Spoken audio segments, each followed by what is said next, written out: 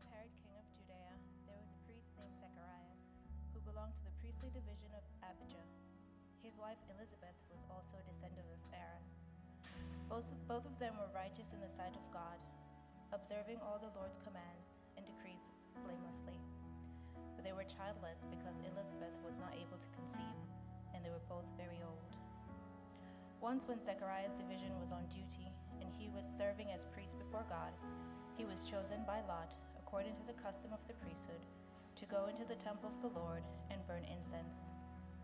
And when the time for the burning of incense came, all the assembled worshippers were praying outside. Then an angel of the Lord appeared to him, standing at the right-hand side of the altar of incense. When Zechariah saw him, he was startled and gripped with fear. But the angel said to him, "Do not be afraid, Zechariah. Your prayer has been heard, and your wife Elizabeth will bear you a son, and you are to call him John. And he will be a joy and delight to you, and many will rejoice because of his birth. For he will be great in the sight of the Lord. He's never to take wine or other fermented drink, and he will be filled with the Holy Spirit even before he is born. He will bring back many of the people of Israel to the Lord their God, and he will go on before the Lord in the spirit and power of Elijah, to turn the hearts of the parents to their children and the disobedient to the wisdom of the righteous, to make ready a people prepared for the Lord." Word of the Lord. So we are the part of, most of the Bolton Hill small group, Bolton Hill and surrounding areas. And we are lighting the Advent candle this morning. And one of the prompt that we were given was, how has God answered a prayer recently? And I wanted to share that this is a prayer that God answers every week as we meet. One of the joys and blessings that we get to do every week as a small group is to share our prayer requests. And sometimes that's an opportunity to open our hearts to one another and to speak to our joys, our fears, our hopes. And sometimes it can be painful because, sometimes we're sharing the same thing we've been sharing, for the last few weeks, for the last few months, for some of us for the last few years as we've been meeting together. And so every week we know that we have a community to open our hearts to, and we also know that we have a God who hears us as we share every week.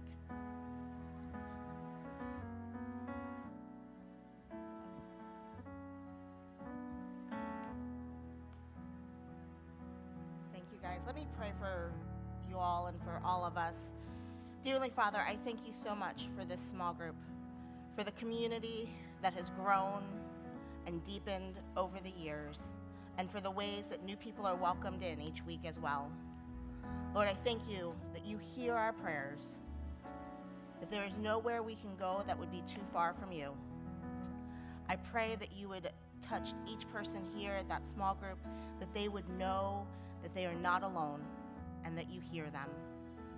And I pray for us as we enter into Advent, Lord, that you would be in our midst, that your Holy Spirit would fill this museum, fill each person's home, and that we would be renewed and become more and more into your image. In Jesus' name I pray, amen. You may be seated.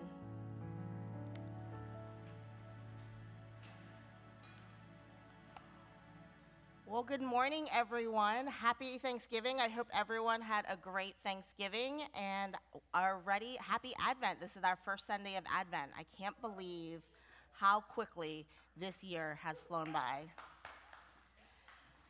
So this is our first week of Advent. If you didn't pick up on that from all of the trees and poinsettias, we're headed into the Christmas season. And for those of you who might not be as familiar with Advent in this season, I just wanted to give a brief background of what it is.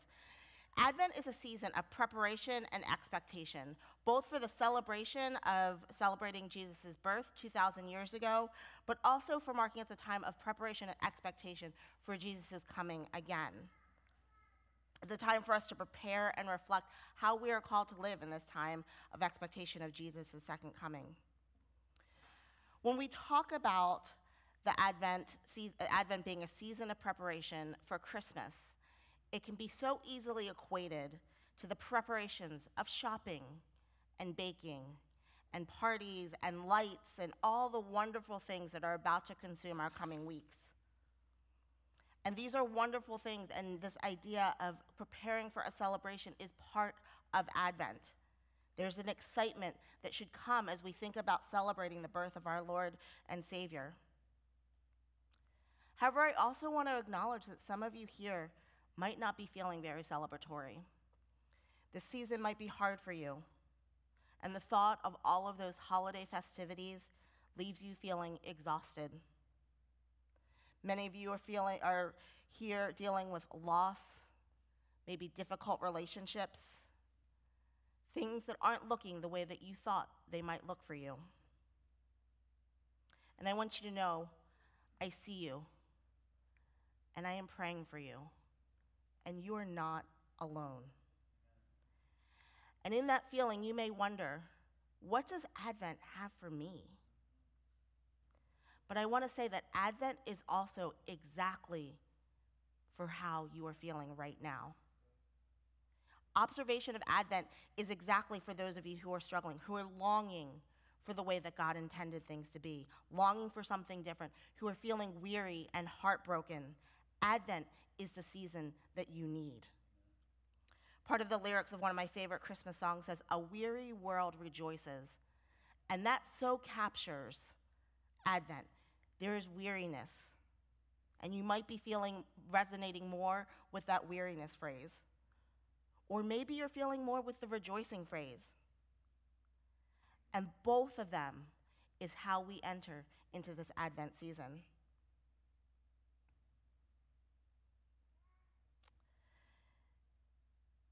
This year, our series for Advent is to look at the different messages that the people of the first Christmas story received. And as we look at these messages and the messengers that bring them, we want to see how these messages from 2,000 years ago still apply to us, who may be feeling a little weary, but also may be rejoicing at the same time. Bob often talks about the ability for us to be able to hold two competing truths at the same time. And my challenge for us this Advent season is for us to do exactly that. To hold the truth and acknowledgement that we are yearning and waiting for something that perhaps is not quite as God intended, something that we deeply desire, something that we want to be seen made right and whole. And to also hold that God hears us, He loves us, He has heard our yearnings and our longings and our desire to see His kingdom come here on earth as it is in heaven. This concept of holding both, that yearning and also that worshiping and rejoicing, is exactly what we see in the story of Zechariah and Elizabeth. So we see here, as we go crying out to God, saying, "Hear me, God," I want us to hear God saying back, "Hear me, I hear you." As Trudy Ann read, we're looking at the story of Zechariah and Elizabeth. To give you a little background, we talk about power couples now, and I would say Zechariah and Elizabeth are the Jewish equivalent of a power couple back there in 2,000 years ago. They are both from very prestigious lines of priests. Zechariah is a Jewish priest and has served as that his whole life. At this time, the Jewish people are in a bit of a desert, and that they have not heard a message from God in over 400 years, when Malachi prophesied that Elijah was coming. The king was King Herod, who was power, and he was not a godly ruler, to say the least. Godlessness abounded, but yet Zechariah and Elizabeth remained faithful. They continued to pray for a child despite decades of barrenness and being past the years of childbearing. They continued to worship and serve and observe the Jewish law and live a life according to that law and statutes. 400 years of silence. I would argue that I would say silence is sometimes harder to deal with than a no or an answer that I don't want to receive. The lack of information can lead you to kind of fill in the blanks. So a couple of weeks ago, I was flying back from a work trip down in Atlanta, and it was the end of the day, and I was tired. just wanted to get home. And my app said my flight was on time. The sign above the gate said my plane was on time. I see the plane outside my gate. I'm thinking, going home. And then I'm looking at my watch, and I've flown enough to know what time they should start making the announcements about pre-boarding, and silence. And I keep checking my watch, silence. But everything's saying on time, and I start filling in the gaps. Oh, it's gonna be hours. I'm gonna be stuck here. I'm so tired, and started throwing a little bit of a mental temper tantrum. Eventually they came on and they said, we've got the plane, the flight crew is coming in from Miami, that flight's delayed, they'll be here in 15 minutes. As soon as they deplane, you guys are good to go. And so it turned out that it was only about a delay of about 45 minutes. And in the silence, while I heard silence and I heard inactivity, there was all sorts of activity going on. They were trying to figure out where the crew was. They were trying to get it staffed so that we could take off and get to Baltimore. Silence did not mean inactivity. When we pray, it can feel as though we are met in silence. It can feel like God isn't listening or isn't acting. And I'm sure for Zachariah and Elizabeth, it felt like their prayers for a child were met in silence and wondering if God was listening or even cared. It was decades of prayers for this child. Zechariah had drawn the lot and to enter the temple and burn incense, and it was a privilege, and only he was allowed to be in there at that time. And when he was in the temple, an angel appeared, and as you heard, it says, "Do not be afraid, Zechariah, your prayer has been heard." And I have no doubt that statement, Zechariah knew exactly what prayer had been heard, because it was likely the forefront of his prayers every day for decades. And I'm sure that some of you have prayers like that. How many of us have been praying for something for months, for years, for maybe decades? You may feel like a broken record at time, wondering, what God are you doing? And notice that the first message there is your prayers have been heard. To be heard. How many of us have been in conversations where we felt like we were not being heard? And what does that mean to be truly heard? I found this quote that I really liked. It says, "Being heard is so close to being loved that for the average person, it's hard to tell the difference." Being heard connects us. And I know I have had relationships that have both deepened and fractured because of either being heard or a lack of being heard. Being heard means that someone truly understands what you are communicating. And it's more than just being able to repeat back the words. I had dinner with an old friend of mine a couple of weeks ago, and we were catching up on our lives, and I kind of just did a rote kind of like playback of my last 3 months, of everything that happened in my last 3 months. Just very factually, and he kind of looked at me, and after I stopped, he looked at me and he's like, "That's a lot. How are you doing?" And in that moment, I felt heard. I'm pretty sure he couldn't have listed back all of the things that I had just rattled off to him very quickly, but I felt heard because he understood what those events meant, what that toll might have been, and that I might be feeling a little bit broken, a little bit weary. It's been said that what we communicate verbally is only 7%, and that 93% is through nonverbal communication. God doesn't just hear our verbal words. He hears our nonverbal as words. He hears our emotions. He hears our tears. He hears us yelling. He hears us crying. He sees our posture. He sees us when we're shaking our fists, when we're laying prostrate on the ground, when we're on our knees. He sees and hears it all. As we cry out, "Hear me, God," he is saying, "Hear me, I hear you." God hears us, and he loves us more than we can ever imagine. What we can often confuse, though, is that because we may say that God hears us and he loves us, then obviously he should be doing the things that we want when we want them. And yet God doesn't work like that. Zachariah and Elizabeth's prayers were heard for years, for decades, as they cried out. And I'm sure if they were going to answer that, they would have probably bared a child during normal childbearing times, not in their 80s.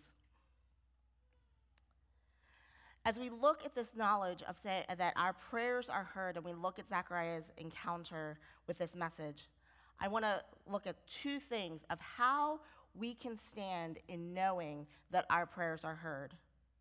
So in those times of knowing that we are heard, we can wait faithfully. Knowing that God hears us should give us confidence to wait because we know who God is, we know his character, and we can wait faithfully. Luke 1:6 says, both Zachariah and Elizabeth were righteous in the sight of God, observing all of the Lord's commands and decrees blamelessly. Despite the decades of unanswered prayers, they served and worshiped faithfully. It was a time that godlessness and lawlessness and unrighteous living was abounding around them. It would have been easy for them to slip into that, and yet they remained faithful. We often focus on the fact that Zechariah received this message in the Holy of Holies in the temple, but I want to look at it in a different way, that he received this just doing the job set before him, the job he was just called to do that day. He drew lots, and that was the job he picked. What job or tasks are right in front of you that God has uniquely placed you to do in this time? Where have you maybe resisted going because you're a little mad that God hasn't maybe answered your prayers, or you're not quite feeling it, but you know that God's pulling you in a certain way? Where are you supposed to be serving faithfully?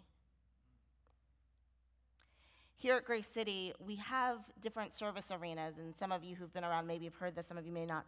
But what we do when we look at where we as a church are called to serve, we look at big generational problems and look and say, we're going to be there for the long haul. One of our big ones is our work down in Sharp Leadenhall with Sharp Kids that just started to try and start addressing some of the educational disparities in a neighborhood just adjacent to ours. It's an after-school program that's grown to tutoring, mentoring, a summer camp, and expanded to care for the adults. And it's one of those generational, crazy big things that we as a church have decided to prayerfully enter in and serve faithfully. And yes, there is joy and answer to prayer and wonderful testimonies that have come out of our time. But there is also hardness and brokenness, the violence, drugs, sometimes wondering what difference are we making down there. We can say, God, do you hear our prayers? And yet, Lil Gurney and our volunteers show up every week, meeting with maybe just one kid, serving faithfully as they wait. God, do you hear us as we cry out to see you here? We pray for this city, and unfortunately last week we hit an unfortunate mark and hit 300 murders. One murder is too many, and can leave us feeling, Lord, do you hear our cries, our prayers for our city? 300 images of God who are no longer here with us. Thousands of people whose lives are no longer the same because of those losses. And yet, every week, Bob, Corey, Scott, other men around the city show up every week to walk with We Are Us, looking for alternative solutions, showing up faithfully. Prayers for healing, prayers for restored relationships, for marriage, for children, for jobs, for salvation, for your neighborhood, for your family, for your friends.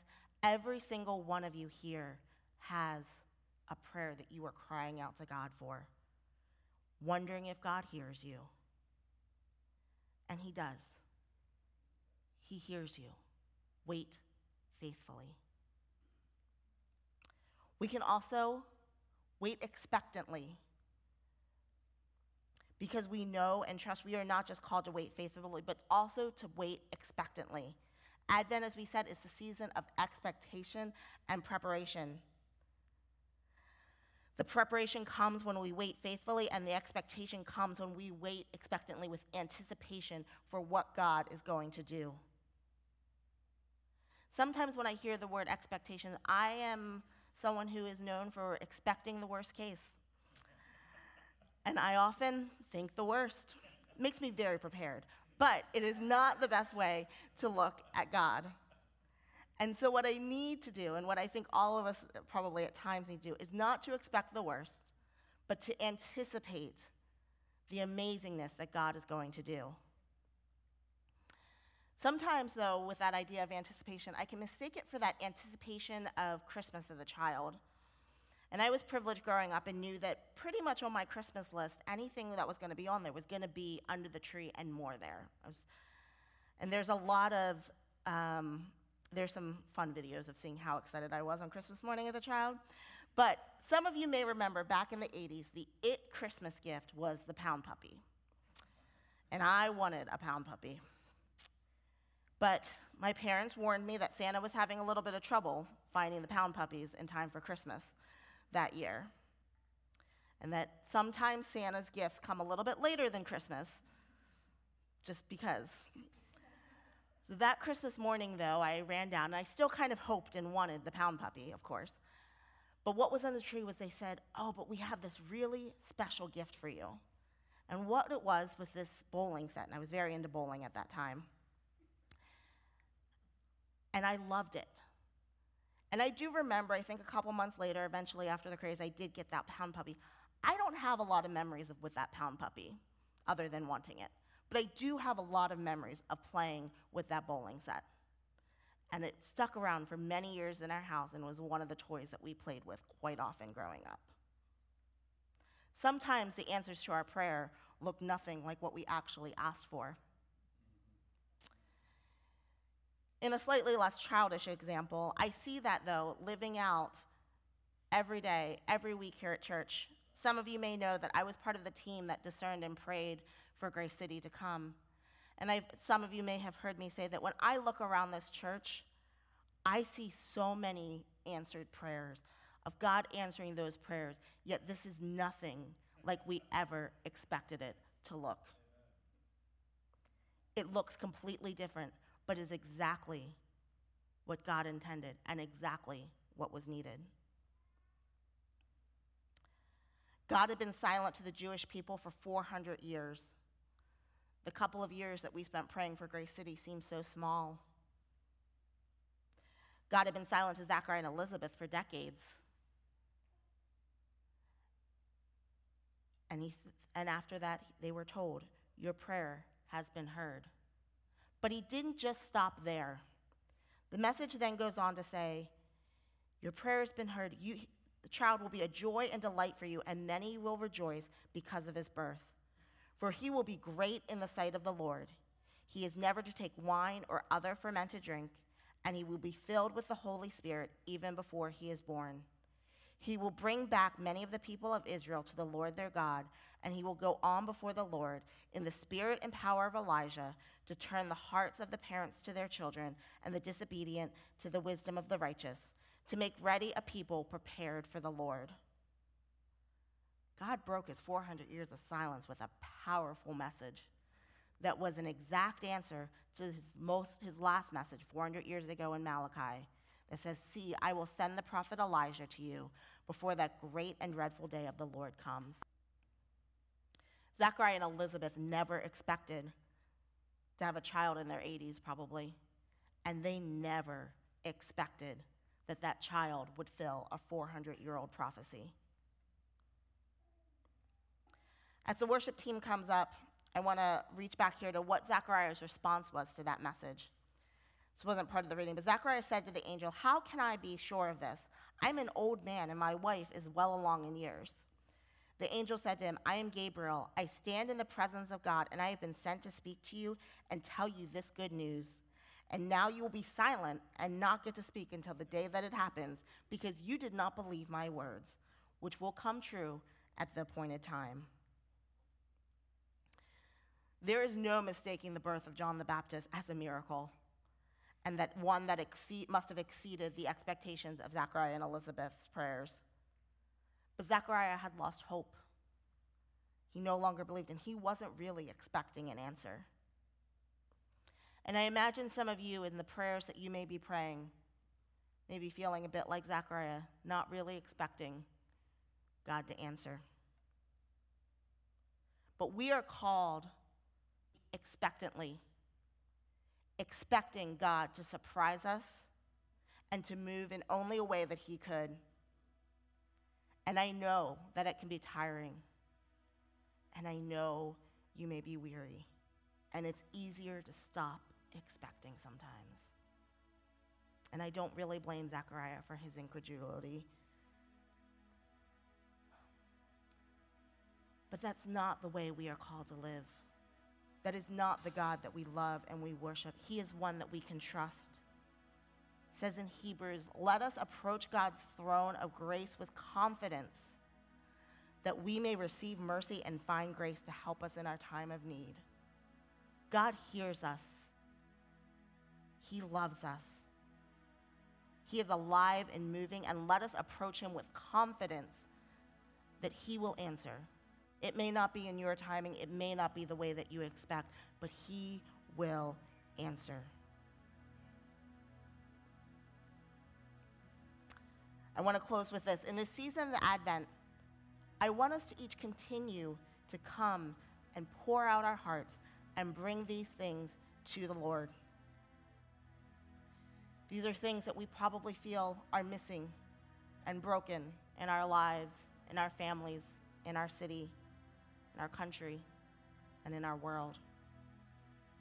Mourn with those who mourn, and rejoice with those who rejoice, knowing that God hears our prayers. So as we continue to cry out, hear me, O Lord, that we would also, though, prepare in expectation for the ways that he is going to answer those prayers, knowing that he is going to do more than we could ask or imagine and beyond anything that we could ever fathom. Just as we are preparing to celebrate a king coming in the form of a baby, nothing of what the Jewish people expected of their Savior, God was doing far more than those people could ever ask or imagine. May we also, though, stand in confident expectation that here in 2022, here in Baltimore, that God can do miraculous things in our lives, in our church, in our city. And so let us stand together and worship faithfully and expectantly, knowing that God hears us and he can do more than we could ever ask or imagine. Let's worship together.